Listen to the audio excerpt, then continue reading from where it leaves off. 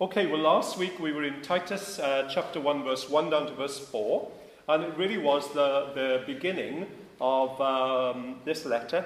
And we it was one of those kind of dissection messages where you take it all apart and look at individual words.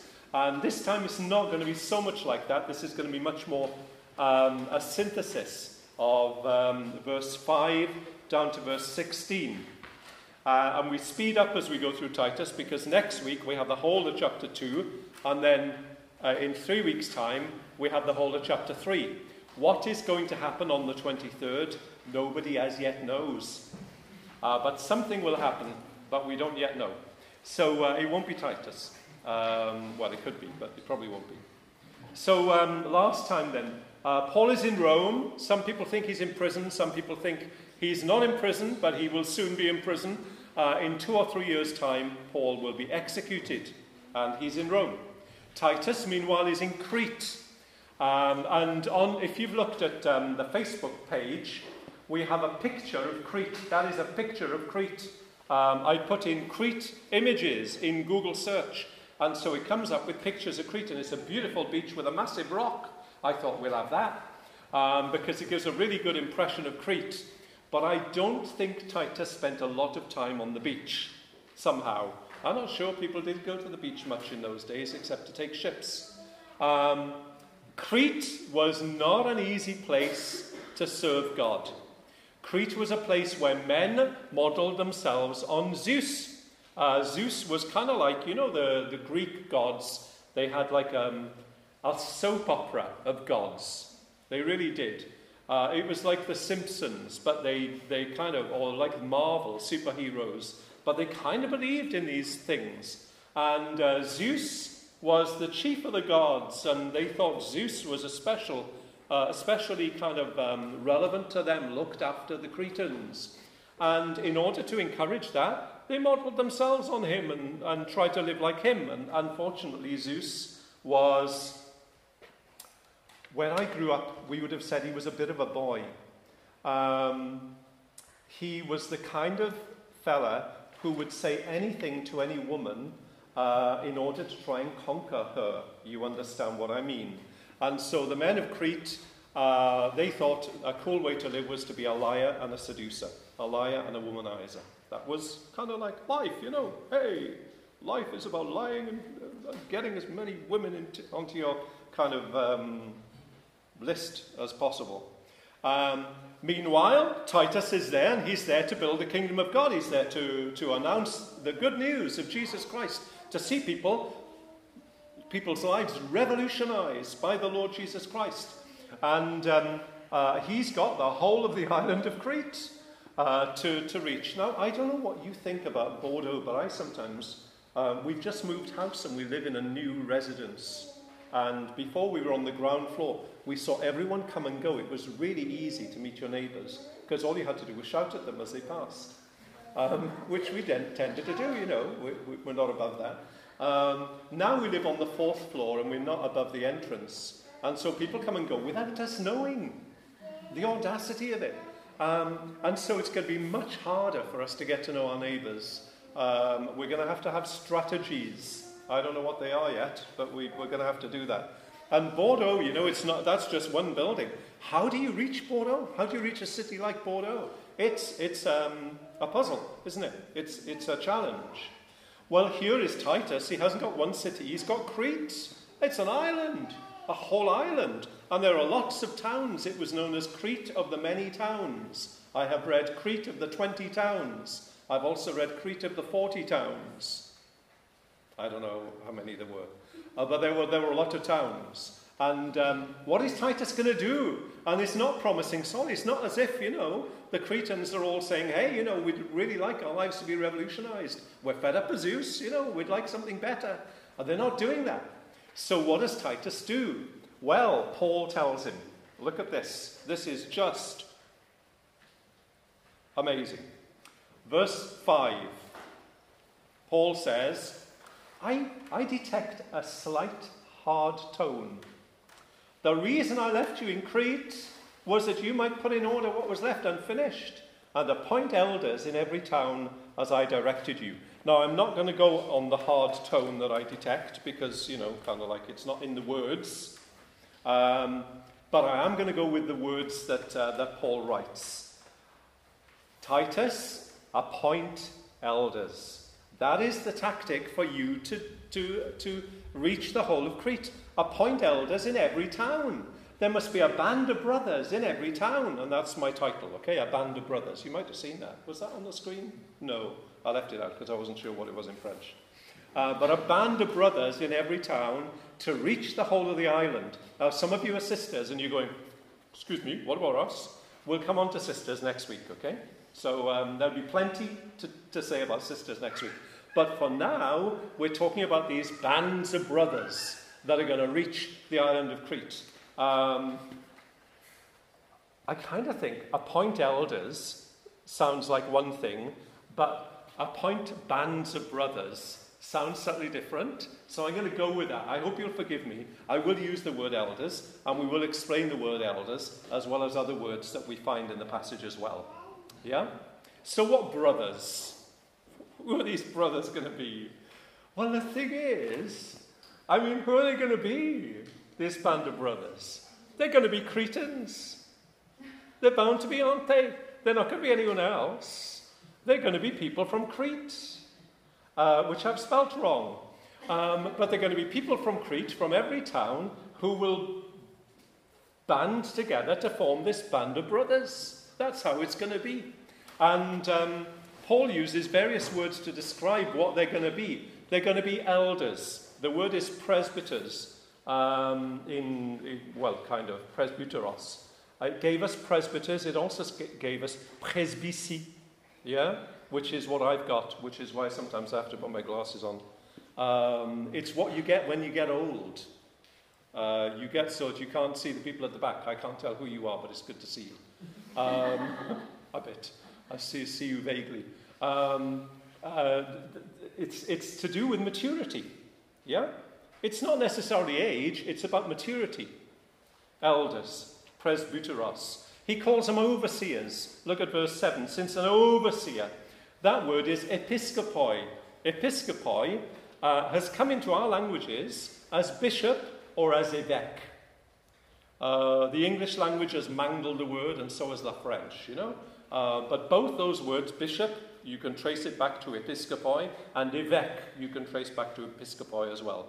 And you've got circumflex in French to show that, some of the letters have died on the way. And in English, we don't do that, so kind of like you have to guess. But an overseer just means someone who oversees, someone who's taken a kind of a global view. And the idea here especially is of defense, someone who's overseeing to make sure that nothing happens that is going to trouble the people of God. Okay? Defense. And then the other word that Paul doesn't use in writing to Titus, but is used a lot of places in the New Testament, is the word pastor. And pastors, that's a different aspect. It's about feeding and caring for and building up the people of God, okay? So you've got 3 different names for the same people, and it indicates 3 aspects of their role. One is that they're mature. Yeah, they're mature. Another is that they kind of watch out for people and defend the people. And the other is that they look after and they feed and care for the people. Now, if these people are going to be from Crete, these guys, it's obvious that they're going to be different from your average Cretan, aren't they?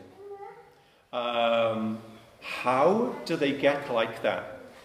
How is it that they turn from being lying womanizers to being the kind of people that Paul describes? Well, they're people who know God's grace in the gospel. Yeah? They know God's message of salvation. But they're also people who know God's grace in their lives. Because it's one thing to know the message in your head, and it's another thing to have the message burning in your heart. Okay? Spurgeon in London used to talk about the vital 18 inches. He meant the message going from there to there. I don't know if that is 18 inches, but it was in Spurgeon's case. Perhaps he was short or tall, I don't know. the vital 18 inches. That makes all the difference. You know, you can know things in your head, but it doesn't change your life. But when you know things in your heart, your life begins to change. And so, in the life of these men from Crete, their life had begun to change. Okay, so how were they different then? Well, Titus has various criteria that he has to apply, okay?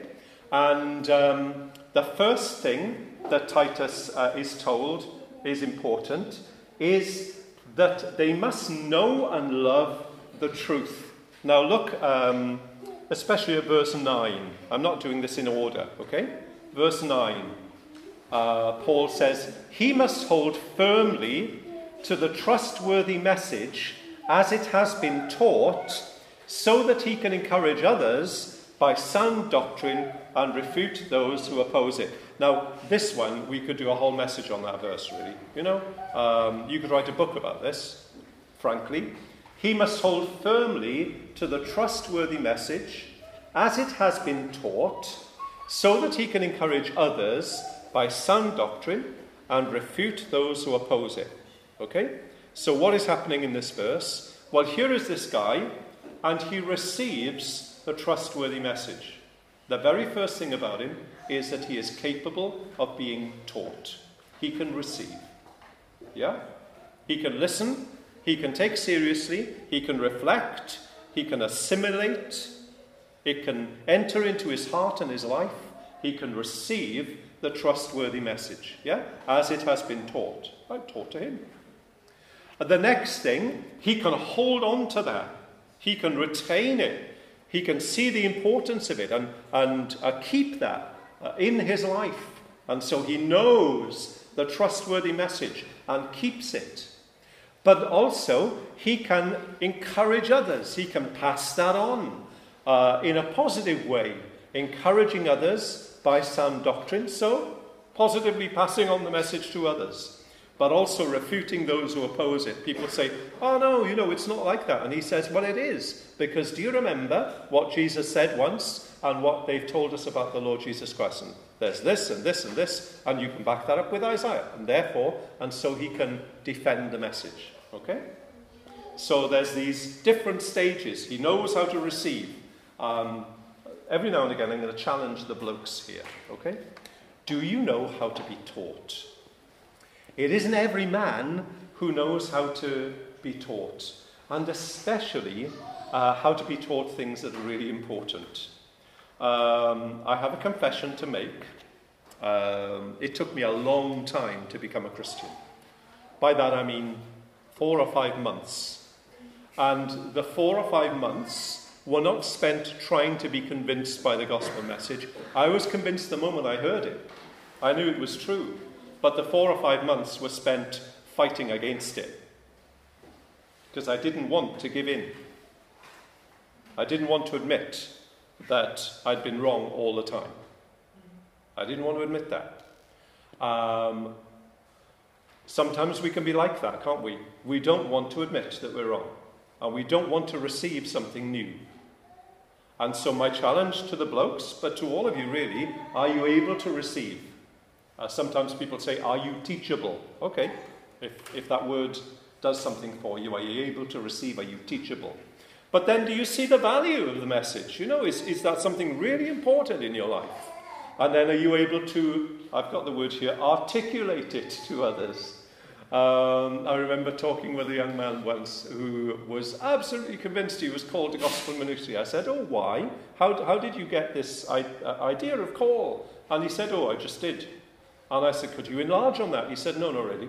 And I thought, I'm not convinced. You know, I can't see how this is going to work. If you can't articulate that, what can you articulate, you know? And so there's a sense in which people can articulate it, and they can articulate positively and negatively. Okay? Okay, so firstly, the truth. The truth is in his heart and his life and in his mouth. And then Paul gives us a list of criteria which are negative and positive. And he gives us 6 of each, okay? 6 negative and then 6 positive. And I hope there are 6 on there. I did count them, but I'm not very reliable today. The first thing Paul says is, he must not be blameworthy. Now, it's put in a funny way in the English translation. An elder must be blameless. But the word doesn't exist in English. An elder must be unblameworthy. What does that mean? Does it mean he's perfect? No, it doesn't. But what it does mean is, when somebody... This is how one person put it.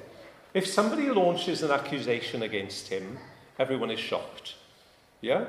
Someone says, for example, someone says, do you know that Alan embezzled 2,500 euros from the church fines? And they all go, what? Rather than, oh yeah, that's typical, I can see that coming. It's the, oh yeah, that's typical, I can see that coming, that Paul is saying he mustn't have. Yeah? It mustn't be the kind of person who, frankly, dodgy. So that's it, he's unaccused. Yeah? The second thing, not arrogant. I like that in the French translation, not arrogant. The English one says not overbearing. It's not someone who he can't listen. It's always got to be his way. He'll fight you down, he'll shout you down. Not like that. Not quarrelsome or quick-tempered. Another confession. There was a time when I was quarrelsome. And I had to take 9 months off because I was unwell. And the symptom of it was that I was quarrelsome. So watch out, if Alan starts getting, kind of, you want to quarrel? Okay, fine, let's go outside and quarrel. Then it's a danger sign. Well, yeah, but that wasn't my character. I'm not normally like that, I think. And so the person shouldn't be quarrelsome. It's not someone who just loves to have an argument, that doesn't help. Not a drinker, yeah? Not given to drunkenness. He's not given to wine. It's not someone who kind of, that is what he loves. That's what he does. Not a bully or violent. Does everyone know the word bully? No, not necessarily. A bully is someone who, it's kind of related to being overbearing. It's someone who's got to have his own way and he'll press you until he gets his own way. A bully or violent or yeah. And then not greedy for money. Not given to dishonest gain or greedy for money.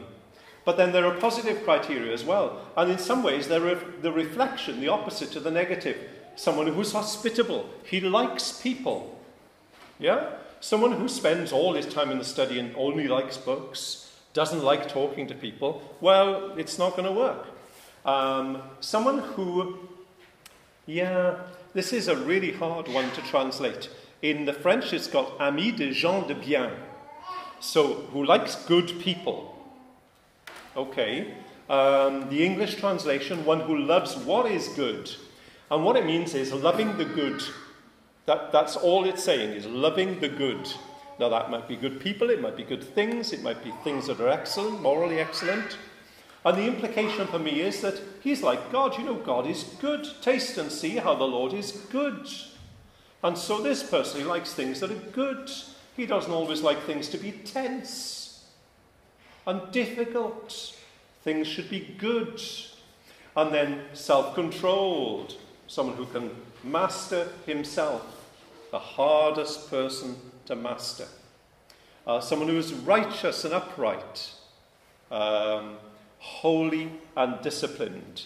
Now, there's a sense in which all these criteria, that is what God is achieving in the life of every Christian. Yeah?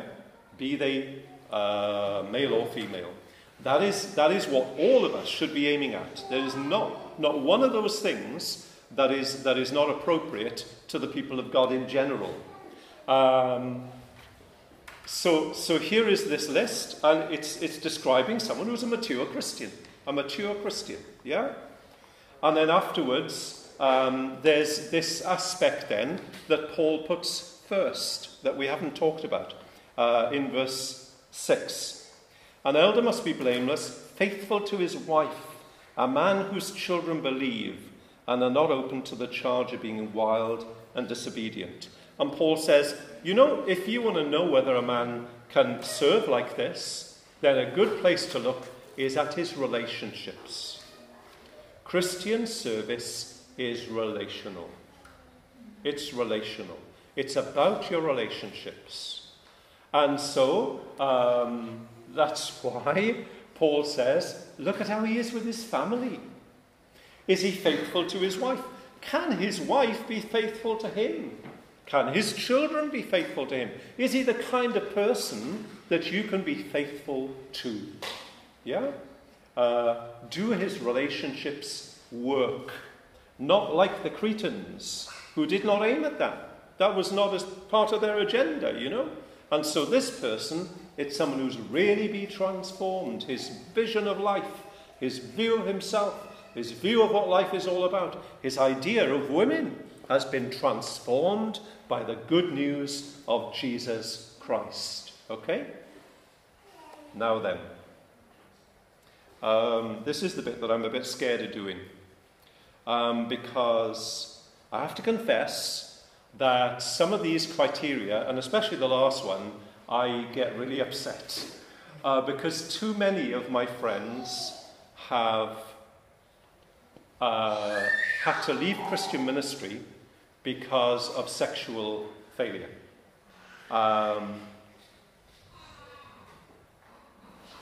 And it's always the best.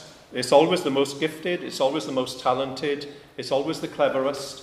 I think of one man, shining light, excellent man. I thought he was wonderful. I just absolutely thought he was marvellous. He committed suicide after being exposed as someone who was having an affair with several members of his church. I don't know how to cope with that. I don't know what to do with that. I don't know how to process that in my heart, you know. Where do you go in your heart from that? I think of another man. I still want his commentary on Revelation. And it was pulped because he left his wife and his children to set up home with a man. And again, I kind of think that, and this man was once described to me as the finest preacher in the world. In the world. And I love his book. I still have some of his books, and I love his books. And the finest, most gifted, cleverest people are the ones who fall like this. And so I need to warn you. I need to do that for the sake of myself and for your sake. Okay? This is a heavy responsibility that comes from me, to me, from God. Okay? And from this passage. Okay. You know, Roman society, you respected power. And the Romans had no idea of things like orientation and all that kind of thing. You used whoever you wanted to, in whatever you wanted to, if you could. Yeah? So it was all about predation and all about power. And Paul says, amongst the people of God, it's not going to be like that. It's not going to be like that. We are going to be radically different from the society around us. We come from elsewhere. Our culture is eternal. Yeah? We have eternal life. We don't live the life of France or of the Netherlands or the USA or wherever we come from. That is not our culture anymore. Our culture is heavenly. Okay? Right. Here we go. Sorry, this is going to sound really stern. Men, respect and honour the women around you. Respect them. It's really important. If you do not respect and honour women, then you are disrespecting people made in the image of God. It's an offence in the nostrils of Almighty God to have a disrespectful attitude to women. So when women say things to you, you listen. Yeah? Sorry, this sounds like scolding. Second thing, men, especially those in ministry, be very, very, very careful. Pat and I have been accused sometimes of being very, very strict. One person said to me, in your mission, because I hide behind the mission, I say the mission won't allow me to, And then I check with the mission afterwards. They say, oh yeah, you mustn't do that. So that's good. The mission backs me up. They know why I do it. And people have said, oh, your mission is very strict. They won't let you share an office with a young woman at the back of a church with the door locked where nobody can see you. I say, no. No, they won't. No, they won't. And you need to be very, very careful, because it is very easy to get into situations where your ministry will be destroyed and your life will be destroyed. I could give you a list of people. I'm not that old. I could give you a list of people I know personally, friends of mine who've fallen in this way. Women, be very, very careful. Your tongue can destroy a man's life. In the climate that we're in today, all the Me Too and so on, where people say, oh yes, he behaved inappropriately with me. Before you know it, a man's career can be destroyed. And not only that, imagine the effect on the church. And so be very, very careful. Your tongue can destroy a ministry and demolish a work of God. So, if ever you're tempted to say something in anger, master the anger. Before you say anything, deal with the anger first. Keep your mouth shut if necessary. Say, I can't speak now. And deal with the anger and then speak. Yeah? Because it's very, very easy to start something that you can't stop. And then the last one, grow up. This is an issue of Christian maturity. We all know what it was like to be teenagers. Teenagers, and we giggle over all sorts of things, and there were magazines that were going around in school, and there were jokes that we laughed at, and there were words that we thought were clever to use, and it was disrespectful of women. Those days are gone. We're not teenagers anymore. Some of us are not teenagers yet. You have these joys to come. Let's leave that behind. This is about maturity, Christian maturity. It is time for us all to grow up. Okay? Why? Well, Titus is building a band of brothers, several bands of brothers. And these bands of brothers, they're going to be awesome. There's going to be a little army of holy people who will be set loose on the island of Crete. Crete has never seen anything like it. And here will be these men, and they're devoted to the Lord Jesus Christ. They want God at work in their lives. They want to be pure as pure can be, as pure as they possibly can be. And they want to work for the Lord Jesus Christ in the island of Crete, to see the island transformed. And isn't that an awesome thing? To build a band of people like that. Titus needs help. He does. Paul says at the end, verse 10 down to the end, and we're going to sketch over this really.